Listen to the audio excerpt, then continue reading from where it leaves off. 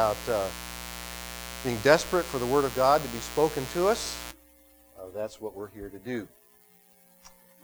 And I want to say, if my memory serves me correctly, at least in the years that I served as pastor here, this particular Sunday was traditionally observed as the anniversary Sunday for Galilean Baptist Church. In fact, my second Sunday, I think it was, here at Galilean, 18 years ago, was on an anniversary Sunday, and I believe we were celebrating the 25th anniversary back then, if I remember correctly. And so if that's the case, happy anniversary to you all. This is not actually part of the message, but I'll say it anyhow. God obviously, I believe, had a purpose in establishing this church. However many years ago that was. I'd have to stop and do the math to figure it up now. 18 plus 25. There you go. And I believe he still has that purpose. And until Jesus comes again, he will have that purpose.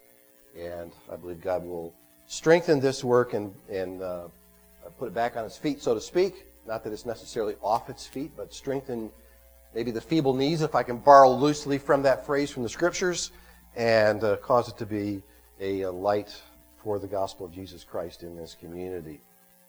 I want to talk with you this morning about the attitude of Christian citizens as you see on the screen. I want to begin by asking this question. Many, if not all of you, well, I guess it wouldn't be all of you. At least there's one, at least in this room, that I know for certain, maybe a couple, that have not yet been in this role or had this role in their life. But many of you have been parents. And what I mean is you raised your children and now they're grown and you're in the grandparenting or great-grandparenting stage of life. Or you are parents, meaning you're still actively engaged in that parenting role. Those of you who have or are or have been parents know that parents have a lot of things that they have to do and say. And there are many things that parents say that we all say, right? Things like, don't make me come back there. Any of you ever say that? Or how about because I told you so? Or because I said so? Or because I'm the mom? Or I'm the dad? Any of you say those kinds of things? How about this one? How many of you have ever said, don't give me that attitude? Okay. How many of you ever said, don't give me that attitude when the child was compliantly doing what they were told to do, but yet there was not the attitude that was desired to go along with it? Do you ever have that experience? I say that because attitude is amazingly important. It's important when it comes to children and raising children. It's also important when it comes to the citizens of the kingdom of Christ. Attitude is defined as a settled way of thinking or feeling. A settled way of thinking or feeling. When we look this morning at Philippians chapter 2, which is the text of Scripture that I want to explore with you, we see exemplified in Jesus Christ the settled way of thinking that we as Christian citizens are admonished to adopt and to follow as we live out our citizenship here on earth. So, Father, I ask as we open your word that you would meet with us now and manifest your presence as we've just sung about it. I ask, Father, that you would grant and work by your Spirit, that your Spirit would find freedom to work within us. I ask, Father, that your Spirit would work to open the eyes of our understanding, enlighten the minds of our hearts, so that we might, first of all, understand what we're reading in the text of Scripture, understand what it means, and through it, what you are communicating, what you are saying to us today, 2,000 or so years later. I ask furthermore, Father, though, that you would also manifest the presence and the power of your Spirit so that we might not only understand, but that we might also receive it with meekness, that we would gladly embrace the truths that we discover in this text of Scripture so that we might know you better, we might know Christ better, and that we might make Christ known better. So help us to this end, I pray, in Jesus' name. Amen. We're looking this morning at Philippians chapter 2, verses 1 through 11.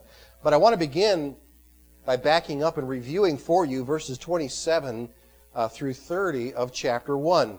I pointed out last week that in verse 27 of Philippians chapter 1, you have the first commandment in the letter. When Paul said there, only let your manner of life be worthy, and the word there, as I pointed out last week, means worthy as a citizen, meaning congruent with your citizenship. Let your manner of life, let the way that you live reflect the fact that you, as a believer of Jesus Christ, are a citizen of the kingdom of Christ.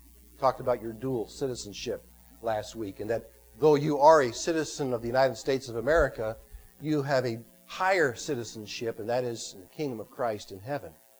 So Paul said, only let your manner of life be worthy of the gospel of Christ, so that whether I come and see you or am absent, I may hear of you that you are standing firm in one spirit, with one mind, striving side by side for the faith of the gospel, and not frightened in anything by your opponents.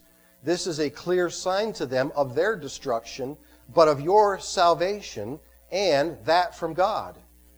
For it has been granted to you that for the sake of Christ you should not only believe in him, but also suffer for his sake, engaged in the same conflict that you saw I had, and now hear that I still have.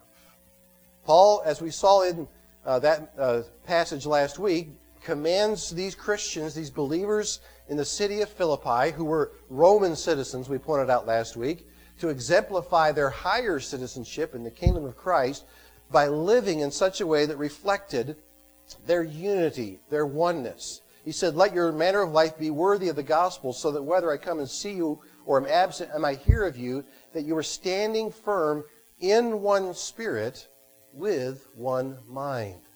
They were to reflect the fact that they were united. In fact, it kind of relates to something that Mike was sharing earlier in the Sunday school hours. He was talking about the major denominations, if you want to use that term, of the early colonies and the colonial churches, and the fact that even though they disagreed and differed in terms of their understanding and their views on several significant doctrines, they also still practiced what we would today call ecumenism, in the sense that they supported one another. They assisted one another. I believe, I'm getting the impression at least, and I'd have to ask Mike if this indeed is the case, but I suspect because they believed that even though they disagreed on some significant issues, baptism, eschatology, and so forth, even though they disagreed on several significant issues, they still agreed on what they consider to be the significant issue, and that is the gospel of Jesus Christ. They believed, and they all believed that each other believed, that the proclamation and the propagation of the gospel of Jesus Christ was important enough that they could overlook, so to speak, their disagreements on some of those other issues and support and assist one another in promoting the gospel of Jesus Christ. And that is what Paul is concerned about here in this passage. He's concerned that these Christians in the city of Philippi would demonstrate that solidarity, that unity that is rooted in the propagation of the gospel of Jesus Christ. We saw that in the example of Paul in the earlier verses of chapter 1 as we looked at his ambitions and suggested that that is a model for us to follow. So this is the context. This is the reason why I reviewed this for you and put it out. This is the context for this next commandment that Paul gives us as we move into chapter 2. You see in the first few verses, and again, I'm reading from the English Standard Version this morning. If you're reading from the NAS, NIV, the King James or New King James, you may have the word therefore is the first word of verse 1. Therefore, if there is any consolation in Christ, if any comfort of love, if any fellowship of the Spirit, if any affection and mercy, he said, fulfill my joy, or complete my joy by being of the same mind, having the same love, being in full accord, and of one mind. Now, the English Standard Version translates the first word of the verse, so if. But the point is, and I point this out, the point is that Paul is now drawing a an application, if you will. He's making a conclusion. He's giving another commandment that is rooted in the earlier commandment that our Christian citizenship should shape and affect and influence the way that we live. And a primary concern is that we reflect that Christian citizenship by showing our unity rooted or centered around the propagation of the gospel of Jesus Christ. That, as Paul said, whether I come and see you or remain absent, I may hear that you are standing firm in one spirit, with one mind, striving side by side for the faith of the gospel. Paul wanted the Christians of Philippi to understand the necessity of attitude. And what we're looking at this morning is a radical mindset. And you can go to the slide that says radical thinking for redeemed people. Paul wants us as believers in Jesus Christ to understand that our attitude as Christian citizens should be that of Christ, who emptied himself for our sake. This is really the summation of the message of these 11 verses that we're looking at this morning. Last week, we, as I said, looked at Paul's example in the earlier verses, really the middle verses of the first chapter, as he talked about his ambitions that Christ be preached and that Christ be magnified. Now, Paul shares with us and causes us to reflect on Christ's example with the intent that we would learn from that example and that we would follow that example. In other words, that we would begin to think like Christ thought when he first of all let go of his identity with God the Father. He let go of his, I can't think of the word that I'm trying to come up with, his commonality, meaning he had everything that God the Father had. He let go of those things to clothe himself in human flesh, coming in the form of a servant and dying the death of a servant, all for our sakes. And Paul wants us to learn from that example and again, as I said, begin to think that way so that we will reflect our Christian citizenship here on earth. Your attitude, Paul is telling us, as a Christian citizen, should be that of Christ, who emptied himself for our sake. So Paul, first of all, in verses 1 through 4, and you can go to the next slide, makes an appeal to like-mindedness. He makes an appeal to like-mindedness. He says, first of all, so if there is any encouragement in Christ, any comfort from love, any participation in the Spirit, any affection and sympathy, complete my joy by being of the same mind, having the same love, being in full accord and of one mind.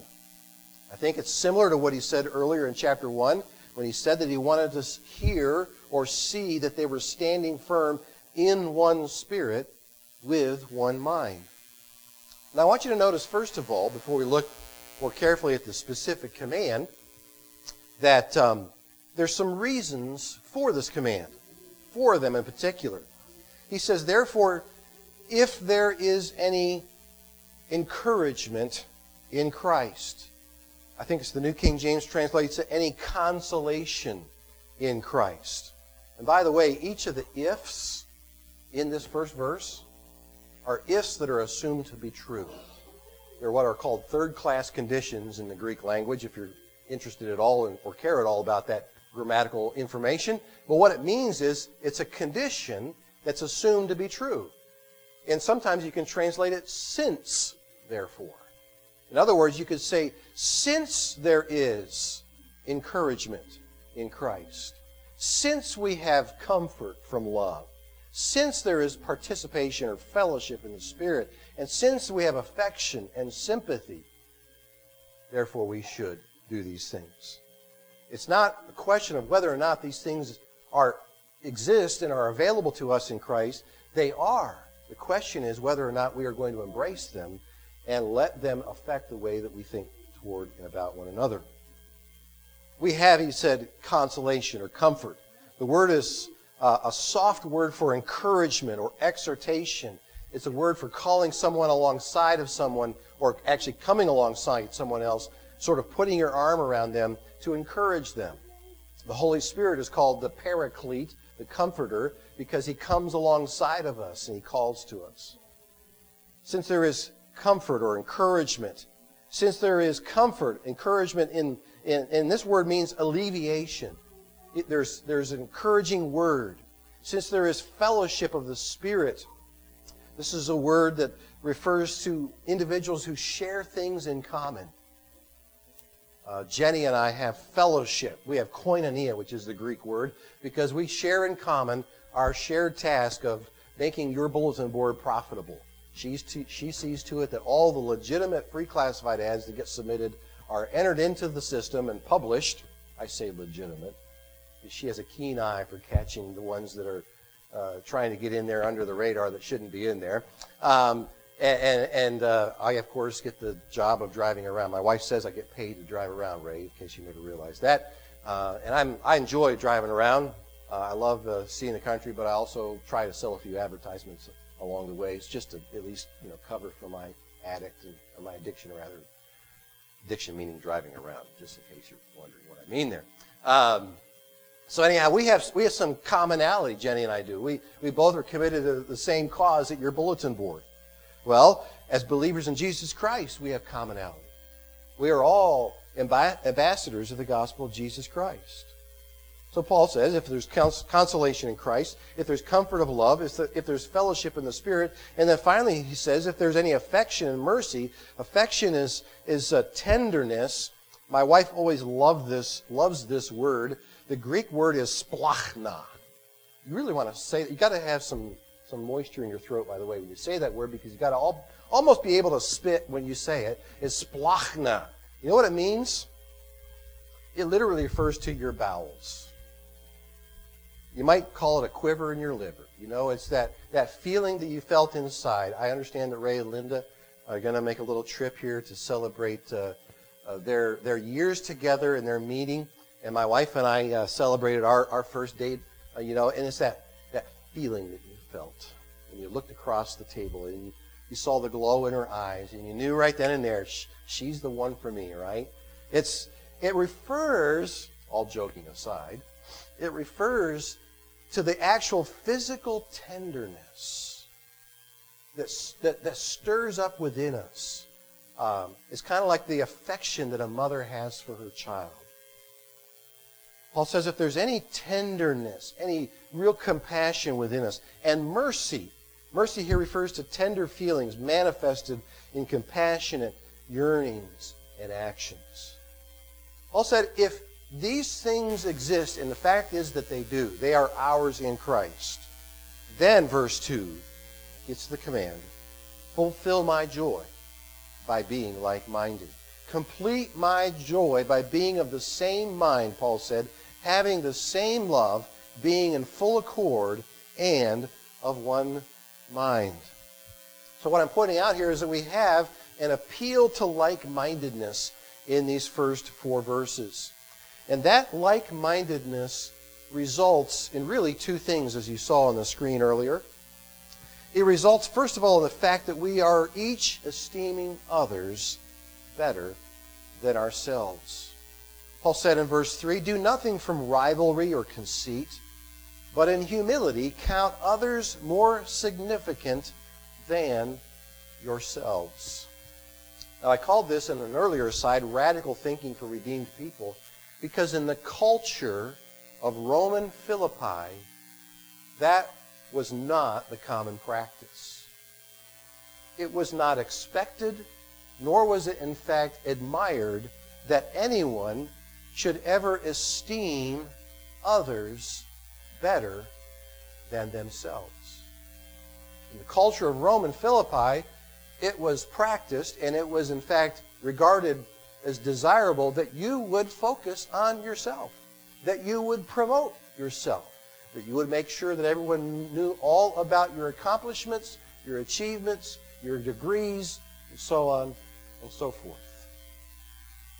But Paul tells us that as a result of our Christian citizenship, as a result of the things that we have in Christ, we are to be doing nothing out of rivalry or conceit.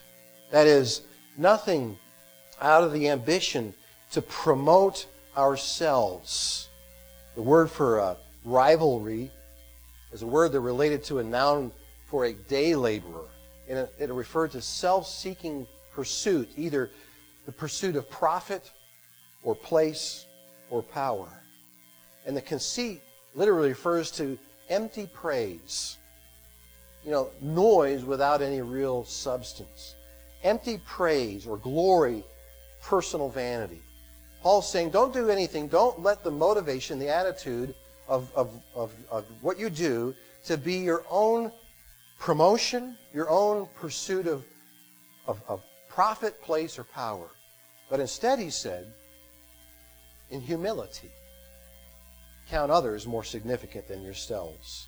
In lowliness of mind. And that term is significant because Paul will use it again in relation to Christ to describe his lowliness of mind when he became one of us. In lowliness of mind, he said, let each esteem or count or consider. It's actually an accounting term. It means that you reach or make a conclusion. You make a conscious choice to regard your brother or your sister, and the word is better. Literally, it means to be superior than himself. Now think about that. Paul is saying that rather than promoting ourselves in the humility that Christ himself exemplified and modeled for us, that Christ himself, in fact, had, in that humility, because of the things that we have in Christ, we are to be making a conscious choice to regard our brothers and sisters in Christ as superior to ourselves. So what that means, among other things, is that in the body of Christ, we ought not to be looking for or expecting from others that they would, say, for example, be singing the praises of our glory. We ought not to be expecting that everyone else ought to be praising us. We ought not to be expecting that everyone else should be, groveling at our feet, for example, over how wonderful we are and over how great it is that God has put you in our assembly. Now, that doesn't mean that we shouldn't do that for one another, but what it means is that we shouldn't be expecting it from one another. We ought not be expecting praise. We also ought not to be expecting and striving after positions of power and authority and control, or personal profit either, for that matter. I am personally convinced, by the way, that God, being sovereign, is the one who determines who will serve him in those kinds of capacities. I mean by that, who will serve him in positions of authority, of leadership, of control, if you will. I hope that this doesn't come across in the wrong way, because I don't mean it this way. But I have, in the course of my life and ministry and employment, had the occasion, in numerous occasions, in different settings, different contexts, to have been placed into positions of leadership of different sorts. And I can stand before God with God as my witness and tell you today that in every one of those situations, God put me there that I never sought a one of them.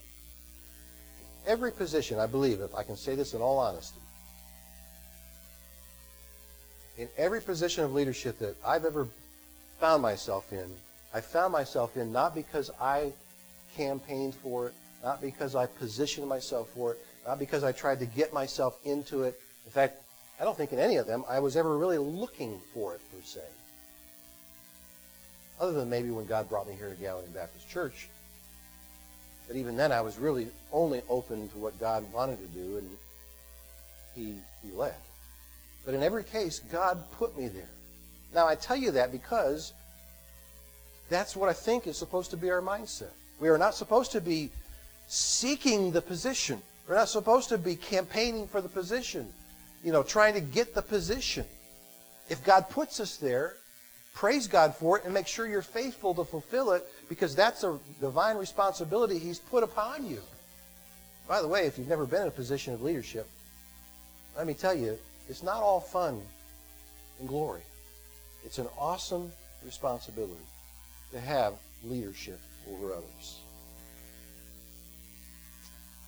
So, to do nothing out of selfish ambition or vain conceit means, among other things, that rather than seeking praise and glory from others, it means instead we're seeking to give praise and glory to others.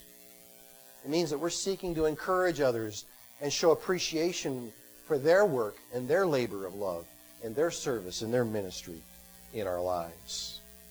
This appeal to like-mindedness means that we are to be each esteeming others better than ourselves. But there's more. In verse 4, he tells us that it also means that we are each regarding others' interests. Really, the idea seems to be ahead of our own. He said in verse 4, "Let each of you look not only to his own interests, but also to the interests of others." Literally in the Greek text, the passage reads something like this. I don't actually have the Greek text in front of me, so I'm trying to go from my memory, so forgive me if my memory is a little bit fuzzy. But it reads something like, "Let each of you look not to his own interests, but also to the interests of others." In other words, the word "only" that you find in the first half of the verse, the first half of the phrase, is actually not, there's not a Greek word in the Greek text that's translated "only." The way the text is written, the way the verse was written, it seems to strengthen the idea that you're not looking after your own interests, but rather you're looking after the interests of others. Now, having said that, the reason why you find the English word "only" probably in most every translation you can read is because the word is implied by the use of the word "also" in the second half of the verse, which is in the Greek text. "Let each of you look not to his own interest, but also," if you're also looking to someone else's interest, then what does that suggest? That you must be looking to your own, right? So, stick with me here. Don't get lost in the grammar, because the grammar is significant. What it means is this, that we are each to be at least as concerned, if not more concerned, with the affairs and the interests of others than we are our own.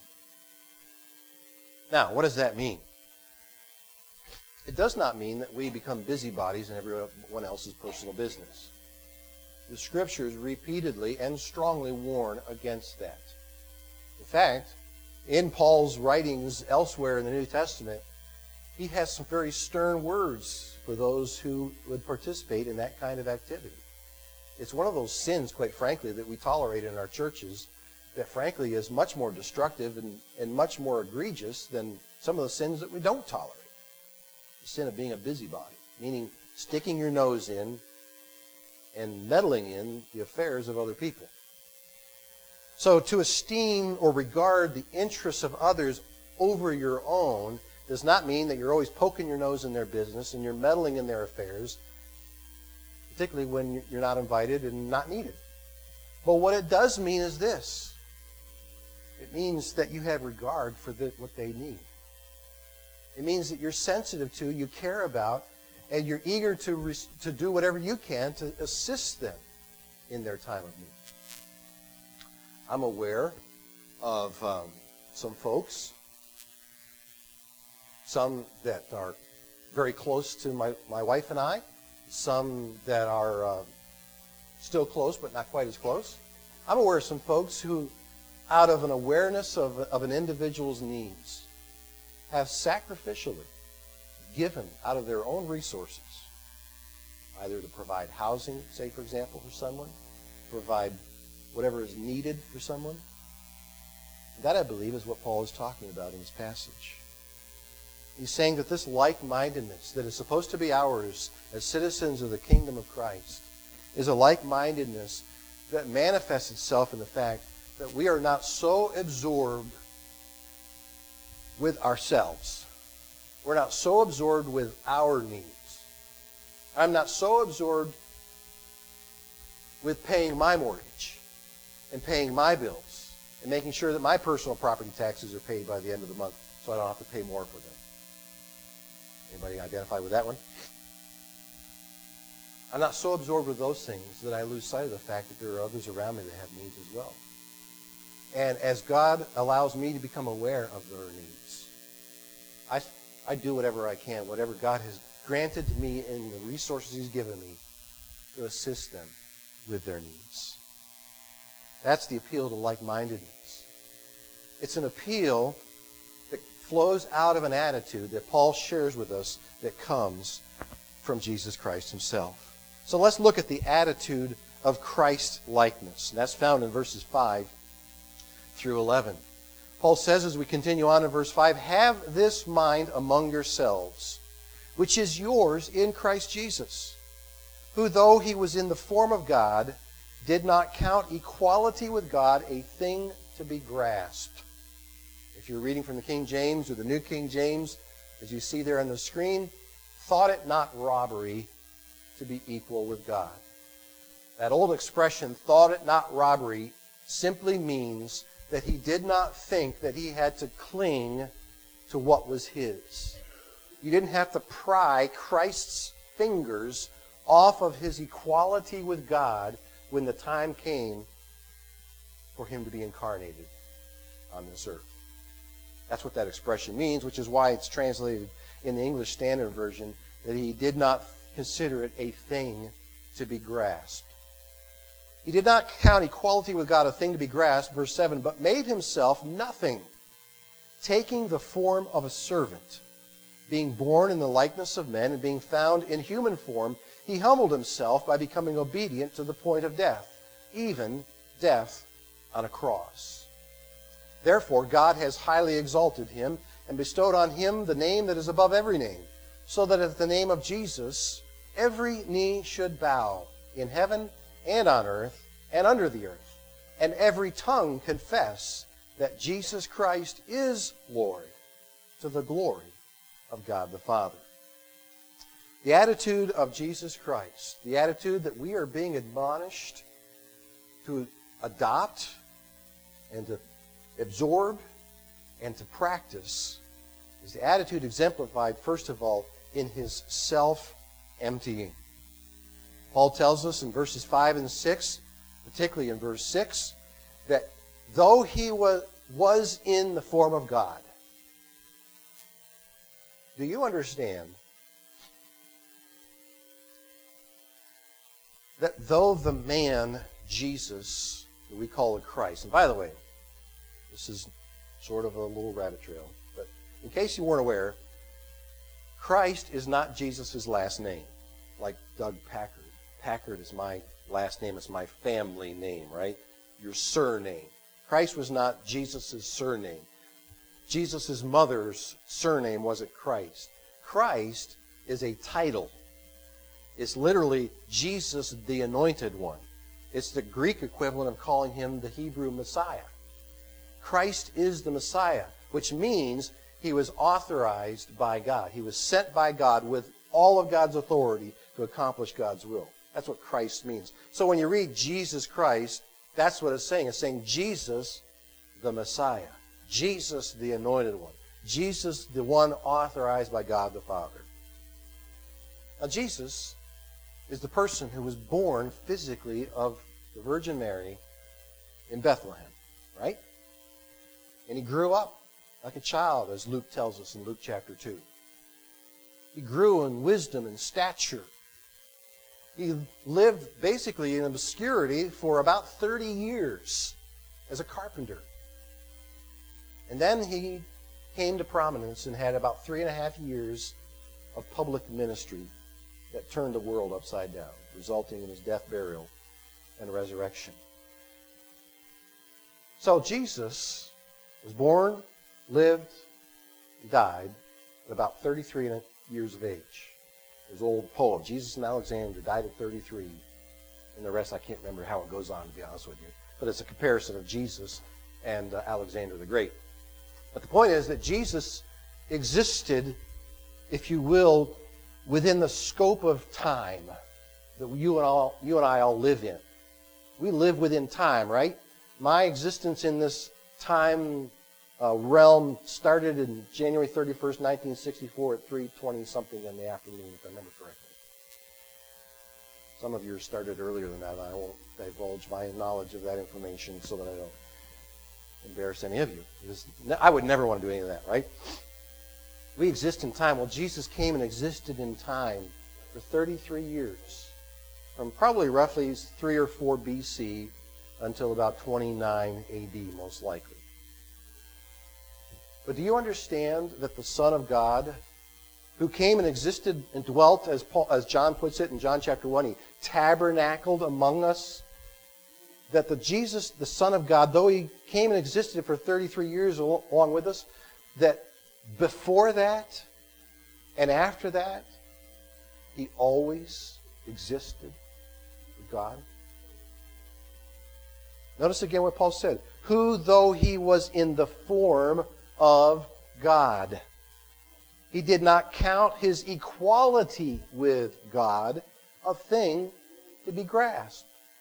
Jesus is and always has been God. He became God in the flesh and dwelt among us for 33 years, and now he still is God. In fact, John tells us in John chapter 1 that he is the member of what we call the Trinity, God the Father, God the Son, God the Holy Spirit. He is the member of the Trinity who created all that exists in this world. Jesus, by his power, spoke into existence everything that exists on this planet except for human beings.